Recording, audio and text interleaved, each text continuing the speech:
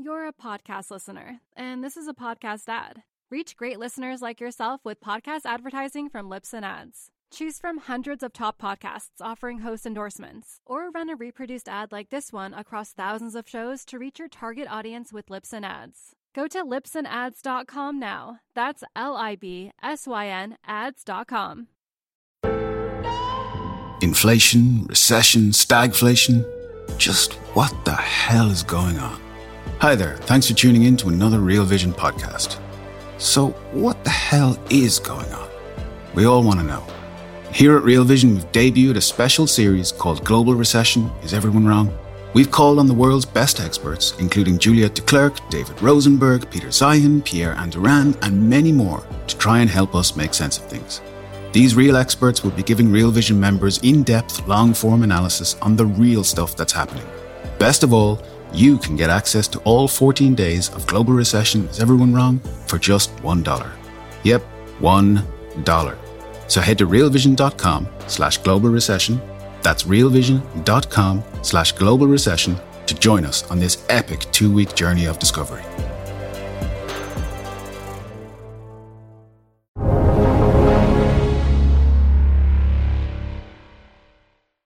Welcome to the Real Vision Daily Briefing. It's Friday, May 20th, 2022. I'm Ash Bennington, joined today by Jim Bianco, president of Bianco Research, the perfect guy to have with us on this day as the S&P 500 enters bear market territory. Jim, let's break it down, do the big picture. I know that there are other financial news networks right now. They're breaking out their fanciest graphics, getting their really discordant music out. You got some 25-year-old producers who get to use the word bear market for the first time in their professional career. We're not going to do any of that, Jim. What's the big picture? What's really happening right now? Well, yeah, they don't get to say bear market anymore because we're closing up 10 cents on the day. So it was a giant round trip.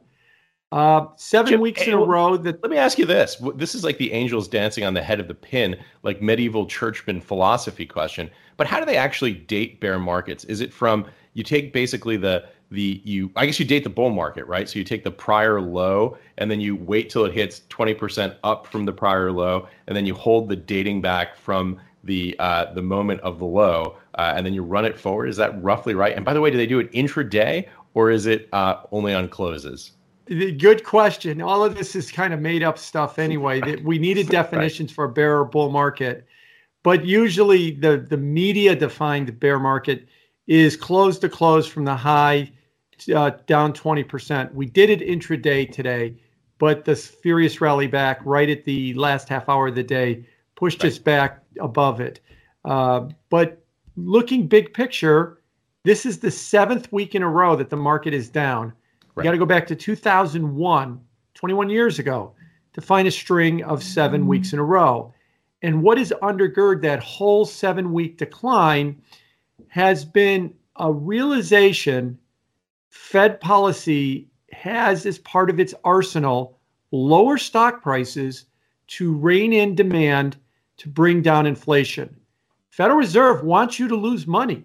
They need you to lose money in order for inflation to come down.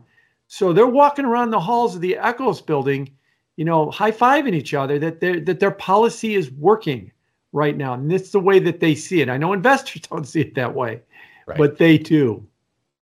Well, Jim, this is why I'm so glad we have you here today to really cut through to the core of what's happening. The silly music and the graphics we'll leave to someone else, but talk a little bit about this framework, about why the Fed is so trapped with monetary policy, how they've gotten behind the curve, and how they're trying to steer this impossible course between the Scylla and Charybdis of lower asset prices on the one hand, and this dire threat that inflation represents to ordinary Americans on the other.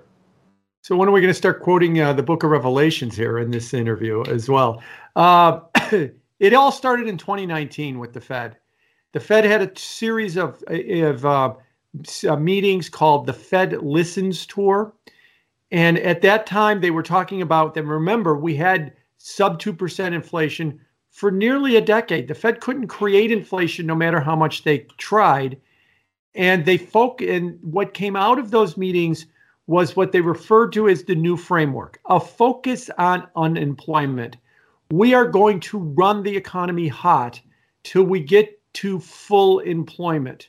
And if inflation goes up, we can tolerate it because it's more important to get people jobs than if we have a little bit of a bump up of inflation. That was instituted in August of 2020, that new framework policy that was designed in 2019. Well, something happened in between, and that was the pandemic. And I think it fundamentally changed the economy. I've talked about this here and in other places, work from home and a lot of other things. This is not the 2019 economy. So when the Fed instituted this new framework and inflation started up, that's when they invented the word transitory to basically dismiss it because we got to get people back to work. And so inflation was transitory. And by the time they abandoned transitory, we were already at 6% inflation on our way to 8% inflation. So what I'm trying to argue here is understand that the Fed made a policy mistake last year by using the word transitory. This year is the consequence of last year's mistake. And so they've really got no choice at this point but to follow through. The single biggest problem that the economy has, the single biggest political problem that Washington has is inflation. Destroying the stock market is not as big a deal as inflation. And to this day, this is a difficult thing for a lot of investors to get their head around. Bank of America had a survey out of 288 global fund managers this week. And they said that the number one issue is now tightening monetary policy and global recession. Number three is inflation. Inflation had been number one for a year. And they are predicting, well, now that we're having a terrible year, we being global fund managers, the Fed is going to come to our rescue. That was the case from 2008 to 2021. They would always ride to the rescue. But now with 8% inflation, the game has changed.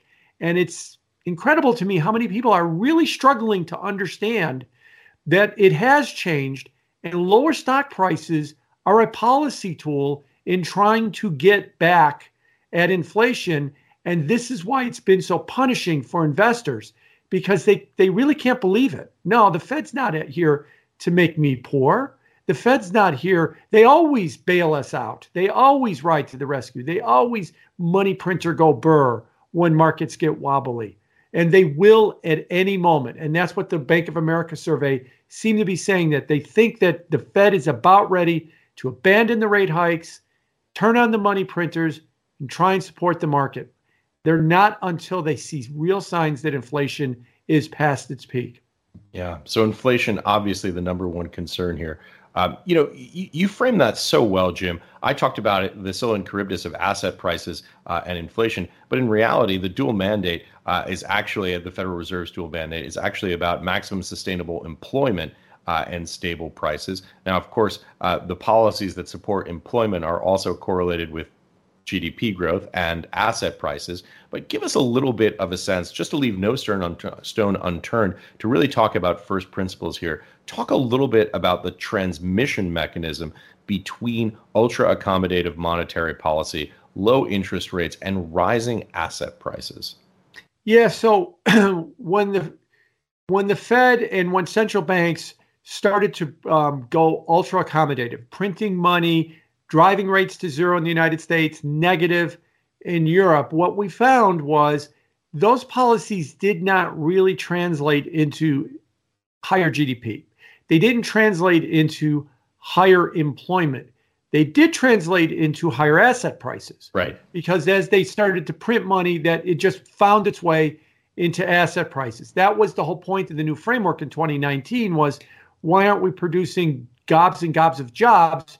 Instead, we're producing gobs and gobs of S&P points is right. What we seem to be doing.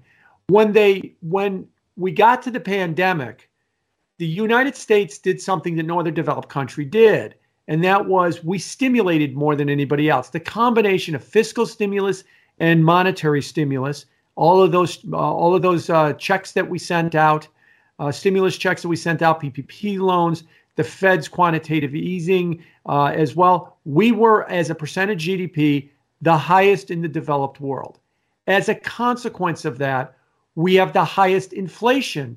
or at least we did have the highest inflation in the developed world until this week when the UK surpassed us with 9% inflation. But for most of the last 18 months, we were number one in the world in terms of inflation. So what the Fed is correctly seeing is we're at 8% inflation. The San Francisco Fed did a study.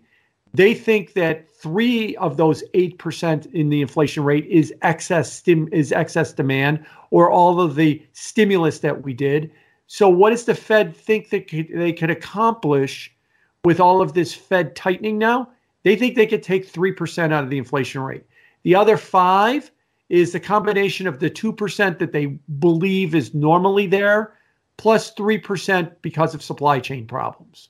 So they can't fix it all the way to 2%, but they can get us a long way towards it. And that seems to be the way that the Fed is going. And one last thing, Chairman Powell keeps citing a statistic over and over again, and that's from the JOLTS report, the Job Opening Labor Turnover Report, that says that there's 11 million open jobs in the United States, almost 12 million open jobs, advertised jobs, and there's about 6.5 million unemployed. As he puts it, there's 1.9 jobs open for every unemployed person. Now, of course, not everybody's qualified for every job, either geographically or educationally or experience-wise for every job, but we've never seen anything like this, that have so many open jobs relative to unemployed. And what Powell seems to be saying is, yeah, I could keep jamming rates, and if you are a stock investor, I can make your life miserable, and you're going to park your car in your garage, and you're going to stop spending money, but I won't create unemployment because we've got 1.9 open jobs for every unemployed person. I could maybe lower that ratio, but I'm not going to throw people out of work. That is key whenever you hear him talk. Whenever he talks about demand is out of whack, which is what he said last week, or the labor market is booming, that means here comes another 50 right at you to make sure that the stock market takes another hit. So, I mean, this is not don't fight the Fed. This is the Fed is your enemy out to kill you, is what this policy is right now. And it is why we've seen through May 20th, one of the worst markets. We've had almost 100 years of data for the S&P. And through May 20th, only 1932 and 1940 have been worse starts to the year through May 20th than 2022. This is tracking one of the worst years ever. You remember in previous ones, I used to talk about the bond market was having its worst year in 200 years. Well, the stock market's now starting to get close to that, at least on a calendar year count of the returns. We're going to take a quick break and be right back with more of the day's top analysis on the Real Vision Daily Briefing. You're a podcast listener, and this is a podcast ad. Reach great listeners like yourself with podcast advertising from Libsyn Ads. Choose from hundreds of top podcasts offering host endorsements, or run a reproduced ad like this one across thousands of shows to reach your target audience with Libsyn Ads. Go to libsynads.com now. That's LIBSYN ads.com. Jim, to talk about why the Fed wants to do this, I want to call back to something very wise that a guest named Jim Bianco said on with a few weeks ago with me, where you said effectively, hey, look, you know, the thing to understand about unemployment versus inflation, when we reached, I think the number was around 15% at the peak in whatever it is, looks like April 2020 on this chart of unemployment, which hadn't been seen in the United States since the Great Depression. When we reached that number, as you pointed out, that means whatever it is, 1 in 6 or so people in the labor market are unemployed. But when you have inflation, you have 100% of the people in the labor market, whether employed or unemployed, paying those higher prices at the pump, at the grocery store, and elsewhere in their lives. It causes tremendous pain. It does. And that's really what's important to understand. Every single person in the country gets hit by inflation. No one is spared. Elon Musk is hit by inflation. He's just got the money just to not notice, but he's paying higher prices. Tesla is paying higher prices. SpaceX is paying higher prices as well, too. And so no one is spared by it. This is why inflation has become such a big issue. While in Washington, approval ratings are down, The outlook for Congress, for the incumbents, is bleak. And they are starting to panic. Earlier this week, the House passed a bill against excess prices and gouging in the gas market, gasoline market. That is a euphemistic way of saying price controls. They passed a bill in the House to institute price controls on gasoline. Now, it's probably not going to get cloture. It'll be filibustered in the Senate and it won't make it to Biden's desk, but they are panicking. They need prices to stop going up. And to some extent, I think that's also motivating the Fed. If the Fed doesn't get aggressive in trying to at least look like they're raising rates, look like they're trying to do something about inflation, if not actually do something about inflation, Congress will take matters into their own hands and they will pass a series of very bad bills at price controls. Why are price controls bad? Because if you put price controls on something and by law, you can't raise your price, but your costs go up and you're at a loss, you just shut down and you have shortages. So when we had price controls in the 70s, we had gas lines, we had food lines. You want to get it cheap, fine, but you can't get it. You could stand in line for 45 minutes to buy it because there's not enough of it to go around. That's the problem with price controls, is it creates shortages, and that could be much worse than having higher prices. So I think the Fed sees this. They don't want Congress to do something like this. So Powell is saying, wait, don't you let me do this.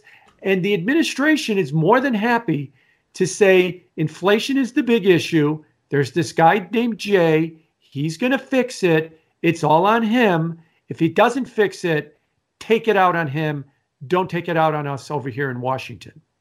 Yeah, it's also interesting, Jim, to your point, that this is really, in many ways, for the folks who are working, the staff economists who are working at the Fed, for people who are managing money, for the most part, this is ancient history. This is stuff that dates back to the Nixon administration. In fact, the Wall Street Journal recently, I think last August, ran a piece called "Nixon Taught Us How Not to Fight Inflation." This idea, by the way, a Republican president who instituted these price controls. During that period, we should point out, we didn't have an existing supply chain crisis. Now, there was an oil shock, the Yom Kippur War of 1973, that later came, but we're starting this out from a baseline of having massively dislocated supply chains, this era of just-in-time inventory, all of these challenges we've never seen before. You know, a couple of things. First of all, that was last August. That was when it wasn't a crisis and there wasn't an election less than 6 months away, so politicians could act rational.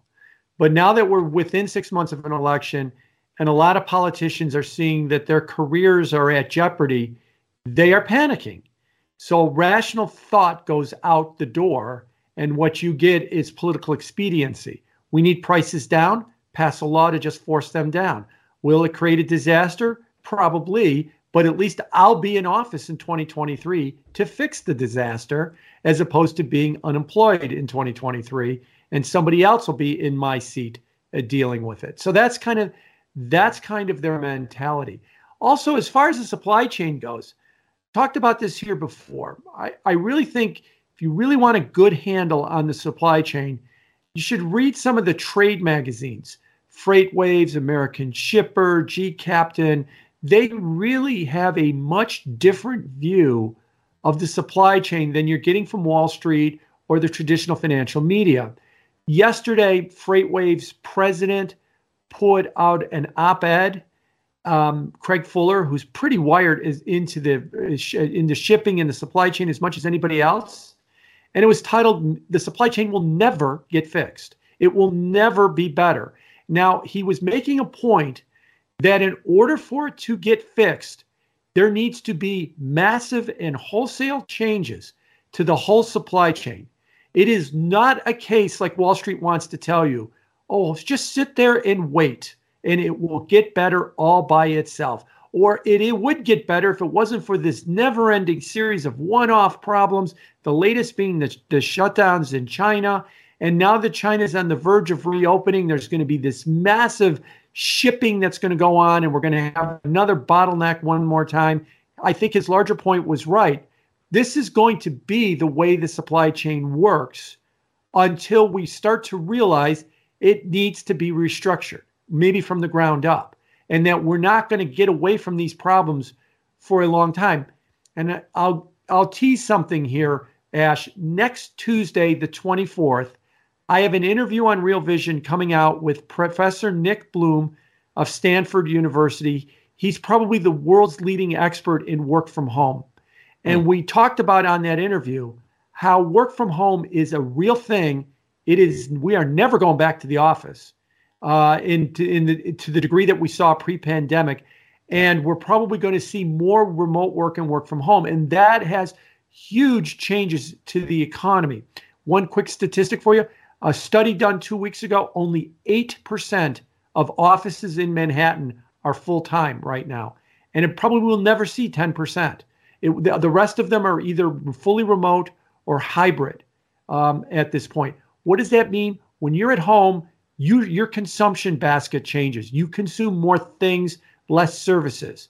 The supply chain is in chronic disarray because we are consuming things differently. I think the thing that was missed in the Target debacle earlier this week, when Target reported their earnings and they had this big bloated inventory and their earnings were way down, was they don't get it either. They've got a lot of stuff that they put on the shelves nobody wants to buy because their life has changed. They're working from home. They need other things. Unless they don't need the things that in the proportions that they bought them in 2019. The proportions in 2022 are vastly different. So we need to have a restructuring of everything. We don't want to have that restructuring. We want to have an argument whether or not we're going to go back to the office in the first place. I think that's been settled. We're not. And we need to start restructuring. I think the stock market's also starting to get that too, that restructuring needs to take place.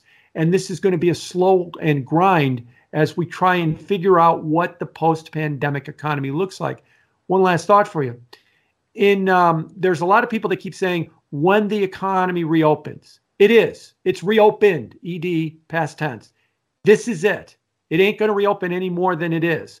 And this is the economy that we have now. And we need to start to understand that and not wait around for some other economy to arrive that we'd like to have. Jim, we could talk for about 3 hours on the points you just made there.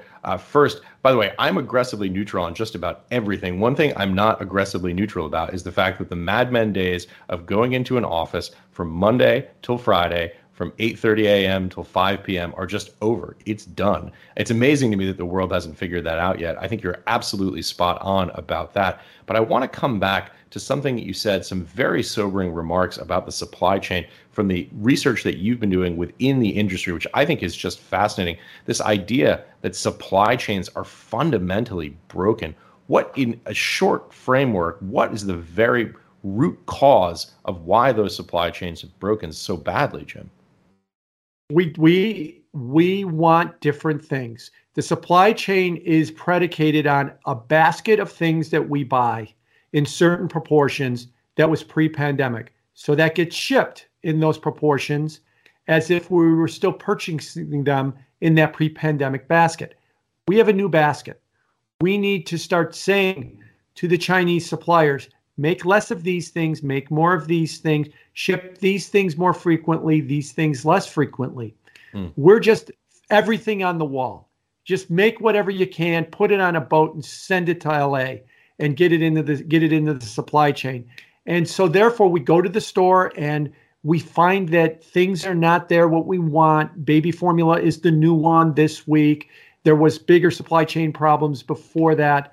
And there's going to be other supply chain problems as we move forward from here. And it's just going to be rolling, never-ending type of things. Semiconductors is another problem that we seem to be having. So now we've got a car problem and we've got very high car problems. These are not just a flock of black swans, one-off unrelated events that all seem to happen at the same time. And so I think what we need to do is have that conversation. What does a person buy post-pandemic? We don't want to have that conversation. We want to say, you're lazy, go back to the office. Or when the recession hits, they'll come begging to go back to the office. And part of the problem is, who wants to go back to the office? a bunch of boomer managers want to go back to the office because that's the way they know how to do things. And so and by the way, boomer managers go by the name of Jamie Dimon or Dave Solomon at Goldman Sachs, and that they want everybody back in the office 5 days a week because that's how they do things. And they think that's how you should do things as well, too. And so you still get that resistance. And don't discount the idea that Goldman Sachs and JP Morgan are very influential with the rest of the economy because their analysts are in the office 5 days a week writing reports that when you get back to the office 5 days a week, this is how it's going to be. Well, you're the only guys that are going back. You're the 8% in Manhattan that are back in the office 5 days a week. And you're the outlier. Goldman Sachs is the outlier right now. Yeah, well, someday, hopefully, we'll get my neighbor, Jamie Dimon, on to give his perspective on this. But let me ask you this, a counter case that a really sophisticated investor friend of mine made the other day, which was the following, that effectively the reason that the managers, the boomer managers, are basically forced to comply with the new world right now is because the labor market is so tight. But when unemployment rate rises, they're not going to have the power that they do, and you are going to see, in this investor's view, at least, a shift back toward more of the old way of doing things.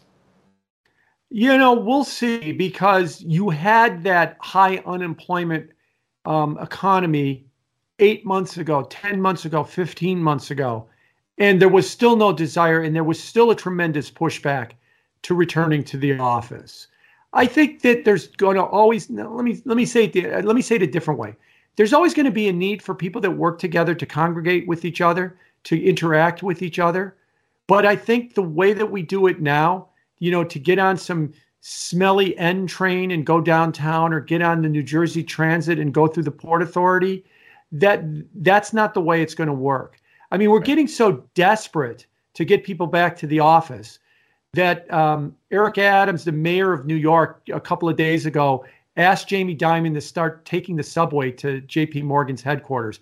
Good luck with that one, as far as trying to get him to go on the subway 5 days a week. You might get him to go on the subway once with 50 reporters, but after that, he's never going to be found dead down there as well, too. So it's just another sign that they don't know what to do. It's as opposed to starting to say, let's talk about the new post-pandemic economy. We just want to continue to try and get people to go back to the old economy. So yeah, when the recession hits and unemployment goes up and people are a little bit more desperate for jobs, the problem is we will have already adjusted to a remote work from home environment. And I don't think going back to the office is going to be the answer, because then there will be a recovery and people will quit again. So at best, it could be only temporary. Well, I'd love to see it. That's my subway station right down the corner, so that'd be fantastic. Jim, I very deliberately avoided talking about the closing numbers for the day because I know that's what the other guys are doing with dramatic music and graphics. But I do want to just hit this really quickly. So basically, Dow Jones Industrial Average and S&P 500 pretty much unched on the day. They're basically flat. It's 0.1% up on S&P 500, closing out here at 3,901 or thereabouts. NASDAQ off roughly 0.3% on the day. Jim, we've just blown through time here. It's flown by dramatically quickly. What else are you looking at, particularly on a going forward basis? The bond market, I think, is going to be the big key for me here. The 10-year yield peaked at 320 last week. It's 280 right now. It's down 40 basis points. But I think a lot of that has been crash insurance. People have been buying long duration fixed income securities like treasuries because they're fearing that the stock market might crash. And for a couple of moments this week, it looked like that might come to fruition. Is 320 the peak in interest rates?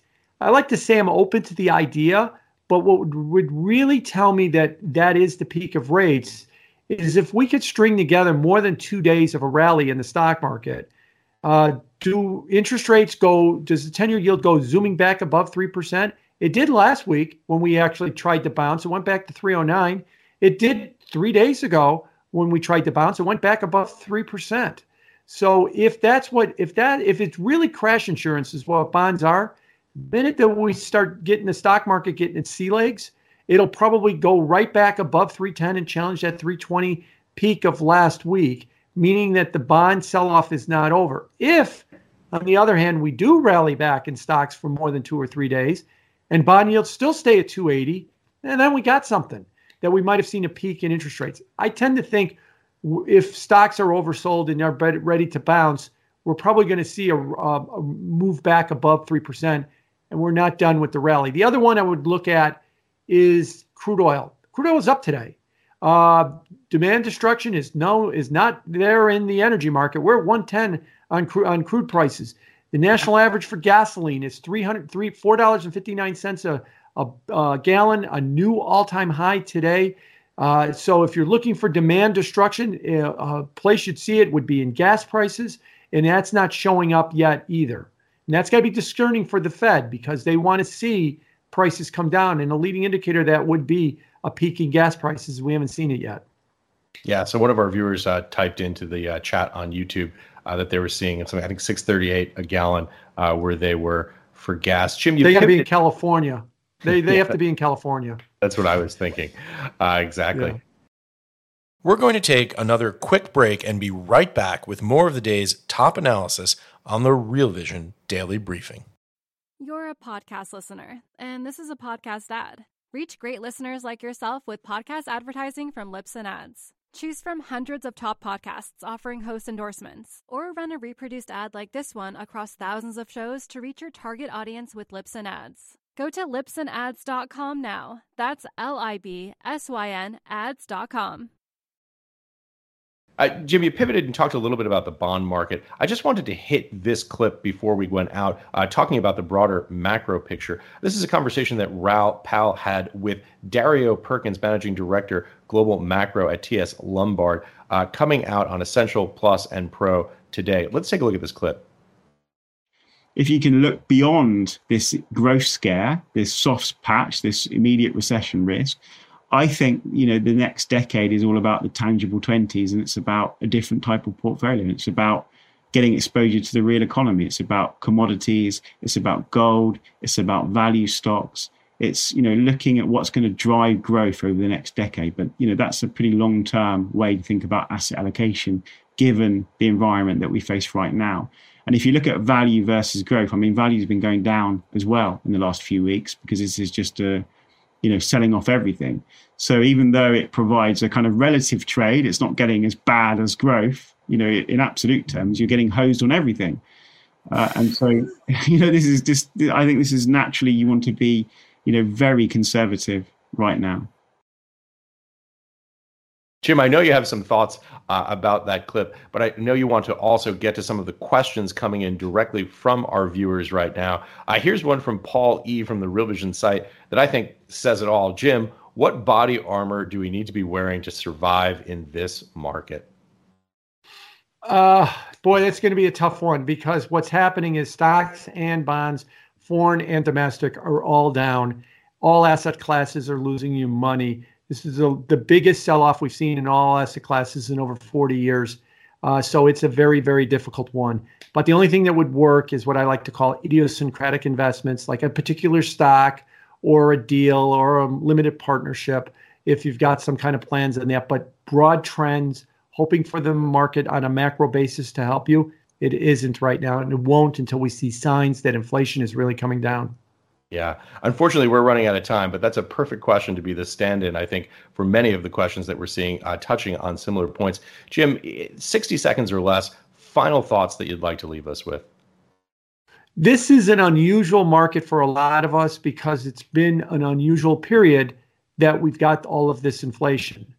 And so it is a difficult thing for people to kind of pivot to a new inflationary environment because a lot of people still think that this inflation will beget deflation in the future and the like. And Dario said that in his clips as well, too, that commodities and value stocks are going to be the place to be. And I agree with him because I think we're going to have persistent inflation.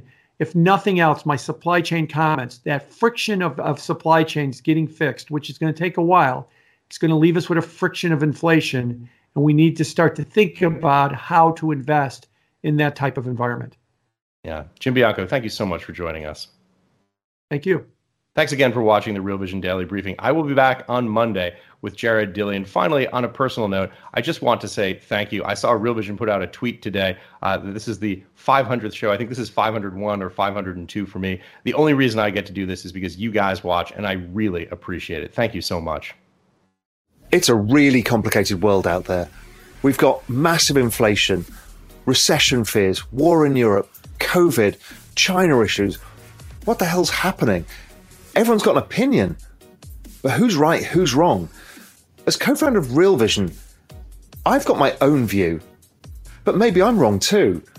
And I want to go and find out more from real experts, real in-depth analysis. And I've hand-chosen my experts for this 2-week journey of discovery in global recession. Is everyone wrong? I've chosen people like Peter Zeihan to talk to them about geopolitics, David Rosenberg about the economy, and Pierre Andran, the world's most famous energy trader, about how to navigate the oil markets and where it's all going. This starts on May the 2nd, and I'm going to learn so much about what really is going on and how to best navigate it. Yes, not everybody's going to be saying the same thing, but it's going to allow me to piece together an investment framework to navigate these complicated times. Now, normally we'd give you a 7-day trial for $1, but because this is so important for all of you, and I think it's one of the most important pieces of content we've ever done, we're extending that free trial for 2 weeks for $1. So you get the entire campaign of all of these great minds.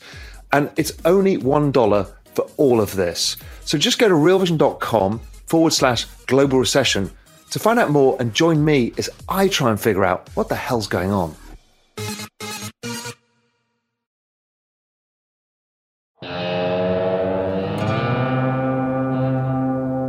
What's up, revolutionaries? Thanks for tuning in to the Real Vision Daily Briefing. For more content like this, head over to realvision.com and get unfiltered access to the very best, brightest, and biggest names in finance. You're a podcast listener, and this is a podcast ad. Reach great listeners like yourself with podcast advertising from Libsyn Ads. Choose from hundreds of top podcasts offering host endorsements, or run a reproduced ad like this one across thousands of shows to reach your target audience with Libsyn Ads. Go to libsynads.com now. That's LIBSYN ads.com.